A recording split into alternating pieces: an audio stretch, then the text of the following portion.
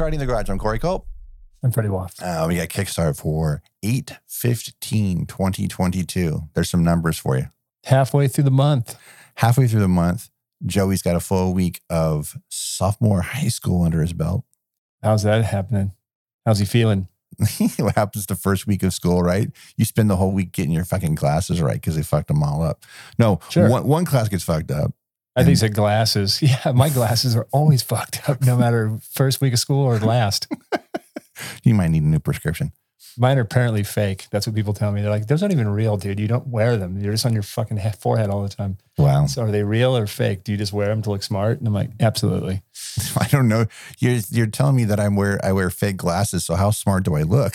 Right. I'm wearing fake glasses. Right. What? Yeah, totally. It's a whole thing.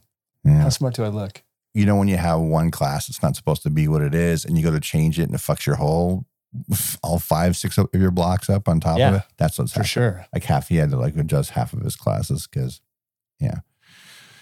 He had to get into the video production class for the second year. Because they put him in PE. And it's like a PE's a requirement, but we told him last year, like, no, he needs his class during the regular year, and then he'll just do PE in summer school. And he doesn't care because summer school now is all online. So what the fuck does he care? He can do it anywhere. Sure. You can rope climb online, do those kind of things.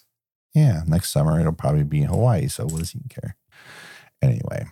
So something crazy. And I didn't mention this during Kickstart, but over the weekend at the Red Rocks you've seen shows at the Red Rocks before, right? See. Yeah. Mm-hmm. I've seen one show there. Saw Foo Fighters there. Who did I see there? I saw Counting Crows. That's who I saw. I can't remember who opened for him, but I saw Counting Crows there visiting a friend. And that was when they were at the height of their power, so to speak. Their 15 minutes. It was like 94. Yeah. Yeah. Before they fell into the bottle. Or something like that. This is the second week in Whatever a row. happened. Second episode in a row where Adam Duritz gets mentioned because he handled some songs on the Josie and the Pussycat soundtrack.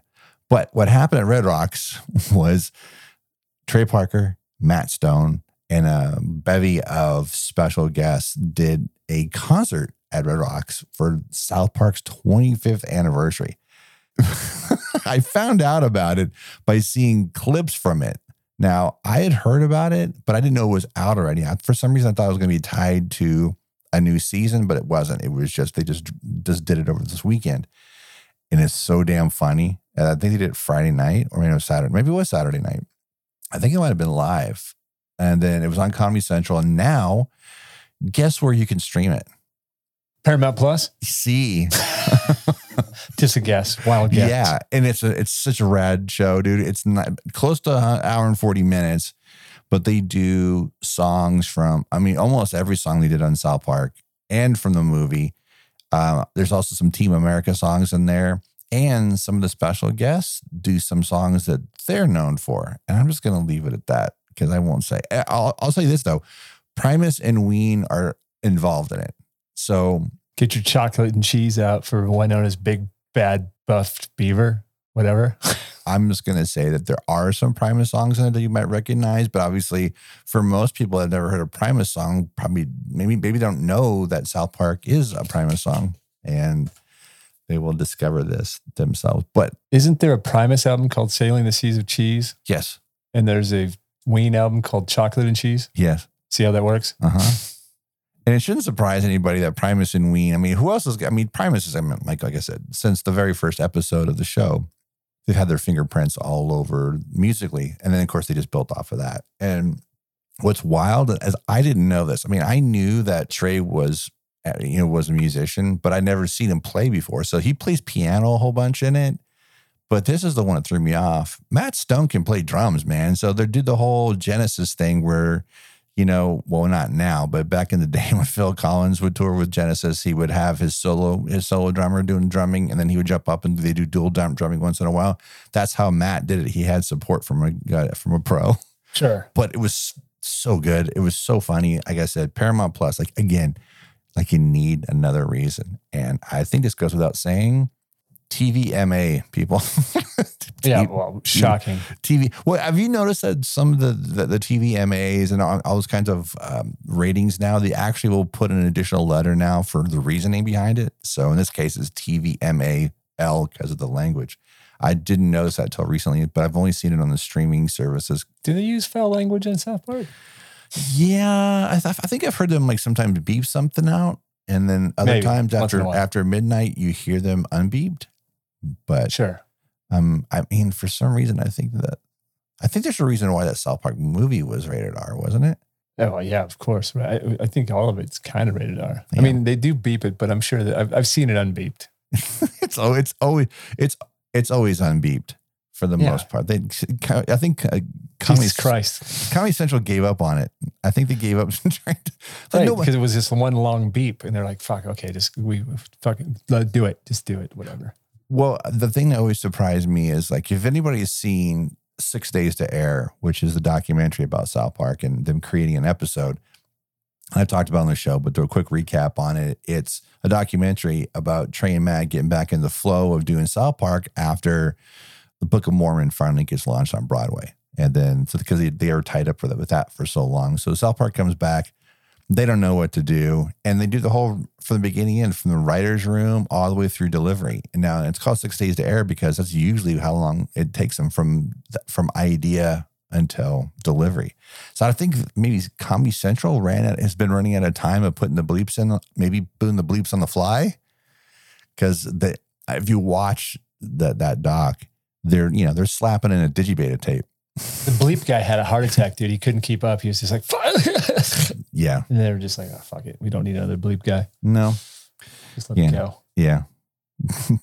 Let it go. When you let less through than you're beeping, then maybe do something different. Look, man, just change the channel if you don't like it. Anyway, that rating thing, I just mentioned it being on, I've only seen it on streaming services. I don't watch regular TV anymore. Everything I have is a streaming service. Yeah, man, me neither. And who cares? Yeah. Considering the audience is listening to this, I don't know why I'm warning anybody. Hey, watch out for your kids while you watch South Park because the language might get a little harsh. A little what? I mean, think about what doesn't get bleeped on South Park. The context and the key storylines, the episodes don't need beeping, especially. But when you get those setups, that particular episode for 6 Days to Air was them actually creating the human centipede episode. And if you've seen it, then you know what I'm talking about. If you haven't seen it, human centipede, just think about the words and it being South Park and enough said.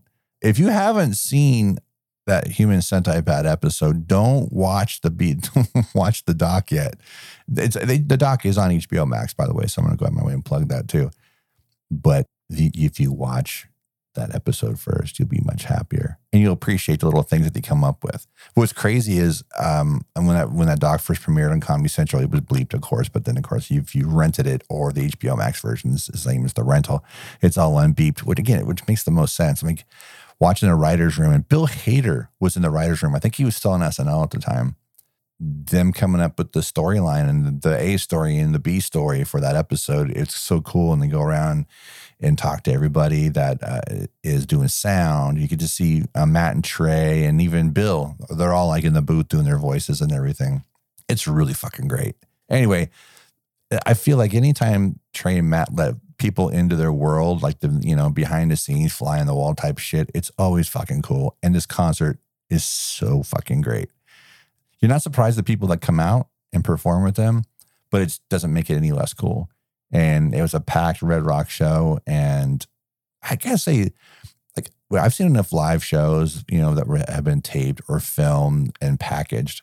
I've never seen a Red Rock show that wasn't impressive. I don't know what it is about as far as the first thing I ever saw, for you too, is, I mean, no pun intended, was U2 live at Red Rocks for the War show. That, to me, that was the first place I was like, oh man, I always want to go to that place. It looks amazing. And when we saw Counting Crows there, it was the same thing, just like it was the U2 thing. We had the nice fog coming in. You don't need a fog machine there. It was so fucking cool. Yeah, man, it's definitely one of the better venues in the world to see anybody. Yeah. My friend Zach Zollers, who I share a birthday with, birthday, not date, but just the birth date. A birth date. What do you say if you have the same birthday, like the month and the day of date, but not the year? Is it? Do you say we share the same birth date, or for same birthday? Birthday. Yeah. Birth date. Yeah. Would include the year. Yeah. So yeah, my friend Zach and I are both born on July 13th, and he and his fiance Delaney, who we've talked about on the show, she's an author, and we've talked about her book before. She's working on her second book right now. She took him to go see Red Rocks. Who did they go see? Fuck, I can't remember who they saw. Spin Doctors. No, maybe if they were opening for the group that they went saw. I don't remember. I don't remember who it was. Sorry, Zach. Soul Asylum.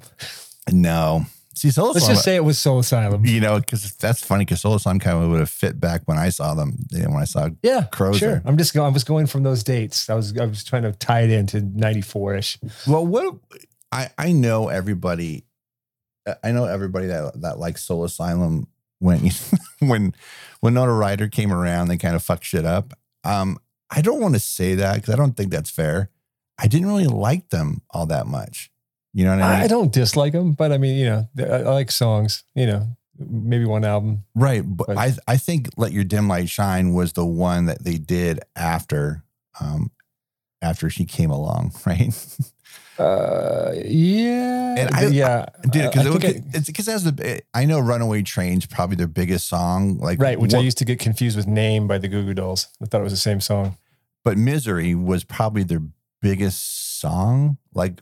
Is it? Maybe? Yeah. Frustrated Incorporated? Yeah. And then, of course, I think Grave Dancers Union is their biggest album. It's got Black Gold on it, Need Somebody to Shove. Yeah. I think that album is I think that was the pinnacle for Soul Asylum. And then it was all downhill after that, including Frustrated Incorporated. Yeah, I think You Only Done My Shine. Well, it's only one album that I own of theirs that I actually, because I listened to it, but there's just something about it, it works for me. And yeah, look, man, they're not untalented. There's a great live album. I think I think it was a vinyl, it was a Record Store Day thing from a few years ago, but it's them live at the or the Ventura Theater, maybe? Is that Hurry Up and Circa Wait? 94, Circa 93, 94. It's great. They sound fucking amazing. So there you go. Good stuff. South Park 25th anniversary concert on the Paramount Plus. The Plus. I wish I had a code to give somebody. They're going to start sending, hey, if you want, go ahead and use this code for everybody. If your audience wants. Here's a free code, everyone. Free Paramount Plus on us. Free code. Yeah, so do that. Anyway, there you go. All right. So what you got? Well, let's see. I'm going to talk for a moment about Bullet Train, which I did see this week. Bullet Train. Yeah, man. Okay, look, here's the thing. Bullet Train a great movie? No. Is Bullet Train entertaining? Hell yes. Yeah, it's fun, man. I mean, it's not going to win any awards. I don't need to see a sequel, but go lock yourself in a movie theater with air conditioning. Some awesome sound design. The train stuff. I mean, it sounds great. It was cool too. And, and Brad Pitt, it's kind of like his character from The Mexican, grew up and, right. and embrace a life of crime. So, yeah, man, it was a lot more fun than it was a good movie. It was a little long, they could have lopped off 20 minutes, but I feel like that's every movie these days, right? But should you see it in the theater? If you can, I would say yes. Do you need to absolutely enjoy the movie? No, if you have a nice system at home, it'll be fine. But just the fact that movie made it into a theater in this day and age was, kind of exciting for me. And that's kind of why I went. Because, unless it's a giant blockbuster these days, we're not really getting movies in movie theaters. So this is like a mid-level. I mean, I'm sure they spent probably $80 million on this movie. So maybe it is not a low budget movie, but you know what I mean? It's not a tent pole movie. But it was fun. If you wanted to wait till it's on Paramount Plus, you could pair it with The Mexican. Start with The Mexican and go right into Bullet Train, and you'd probably be as happy as a fucking clam. One of the things I heard about it, and again, I haven't seen it, is that it's got a bunch of people in there that aren't on the poster. Yes. No, yeah. I didn't want to give that. I don't want to give all that away, but yes, there's a lot of really fun cameos. And you could tell, I mean, to kind of lean on what you're talking about being great or being a theater movie, like it sounds like it is. It looks like it is. Brad's at a stage right now, he can do whatever the fuck he wants. Yeah. And he chose, I'm going to go have some fucking fun. And then because that's what I get from the whole thing. It just feels like he just want to go out and have a nutty time, you know? Yes. There also should be some notes too about the guy who directed the silly ass thing. David Leitch. He's done 3 movies, one of which we've already covered. And he directed Deadpool 2. And now it doesn't surprise me when I saw the trailer for this. And I saw his name. I'm like, oh shit, I know what I'm getting with this. You know, right? There's some very Deadpool 2 moments in this movie too. And it doesn't surprise me. Before that, he had done Atomic Blonde, which we love. I love anyway. Dude, I don't know how you feel about God, dude, are you kidding me? First of all, you can put Harvey Steron in anything, and I'm in. But that movie works so fucking well. So good. I mean, I would love to see a sequel, but who knows? We'll have to cover it at some point. We should cover that movie. Yeah. Yeah. Even if it's just a commentary. Because most of the commentary is just mostly going to be going, oh man. Oh, that was so cool. Oh man. That was because that's what happens. You get bored hearing us go, oh, fuck yeah. Yeah. Yeah. And I probably need to see this one in the theater because I've seen all of his theatricals in a movie theater. You should see it in the theater, dude. Yeah. If you can. Because he also did the best Fast and the Furious, the entire franchise, the Hobbs and Shaw spinoff. Fuck, dude. That movie, Joey and I went and saw it. Ironically enough, it's the only Fast and Furious movie he's seen because I've always said, like, we'll dive into the movies when the time comes, but I haven't been in the mood to like watch them, and then that time it would fit perfectly for us to go. Oh yeah, you should totally take Joey to see it, dude. He would love it. Yeah, I said, it's super fun, man. Put that on the board. Yeah, and he actually, think about David. He comes from the world of stunts, and I think that's probably why Deadpool 2 works better for, like we talked about in our episode, works better for us than the first movie does, even though I love the first movie.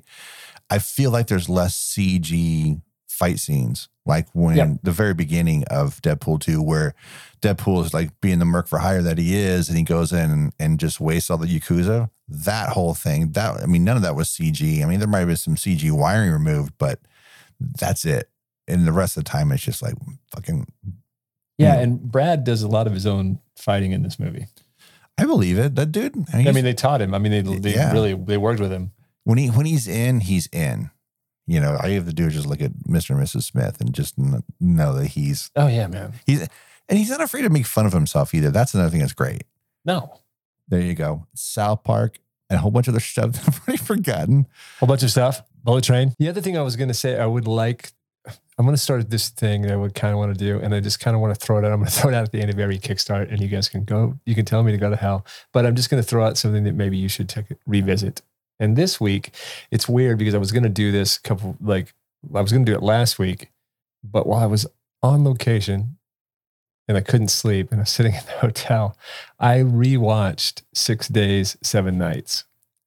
It's not a bad movie, man. No, it's who said it was a bad movie? No, people always shit on it when I say I like it, but it's really a lot of fun, man. It's a well-made movie, and now it seems kind of sad. It is sad. I didn't want to be that person because I don't like to do that on the show. But hey, look, let's celebrate what was, and it's something that is it's Ivan Reitman who passed away this year as well. Yeah. But it's a really fun movie, man. It's was it 97, 98 maybe? Yeah. But man, it is a lot of fun, especially in hindsight. Like you watch it now and, if we got that kind of movie now, man, we'd all be excited. Right. And fuck, dude. Oh, the fucking toxic. And Anne Heche is great in it. Dude, that's what I hate, dude.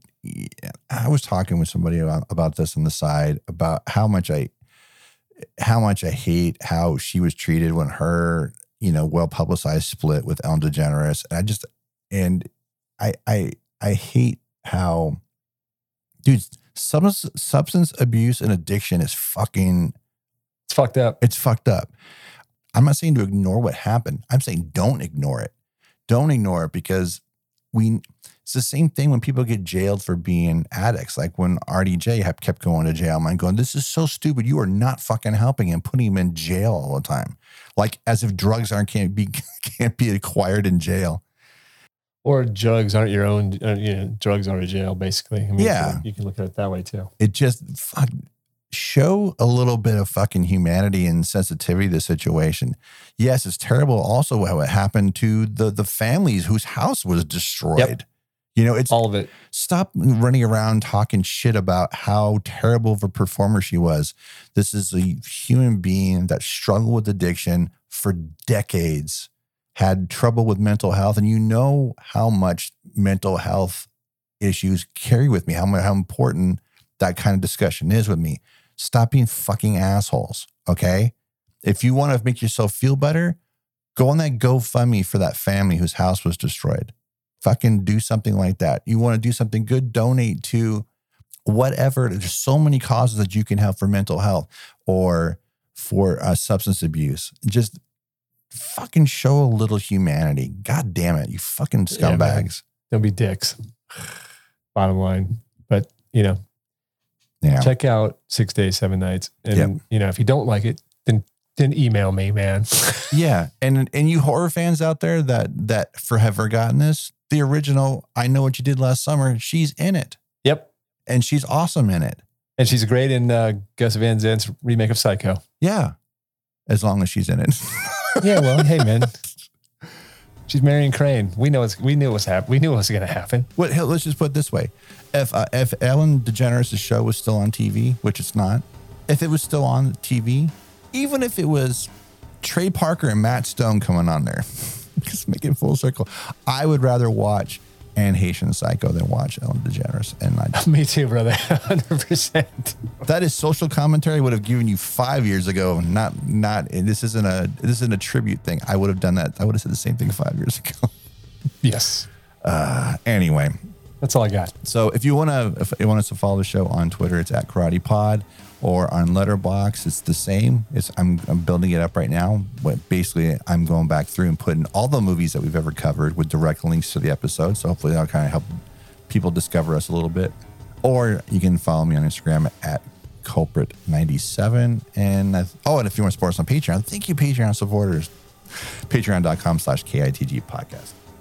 If you'd like to follow me, you can follow me at rockandroll33 on your Instagram, or you can follow me at Tom Cody at Letterboxd.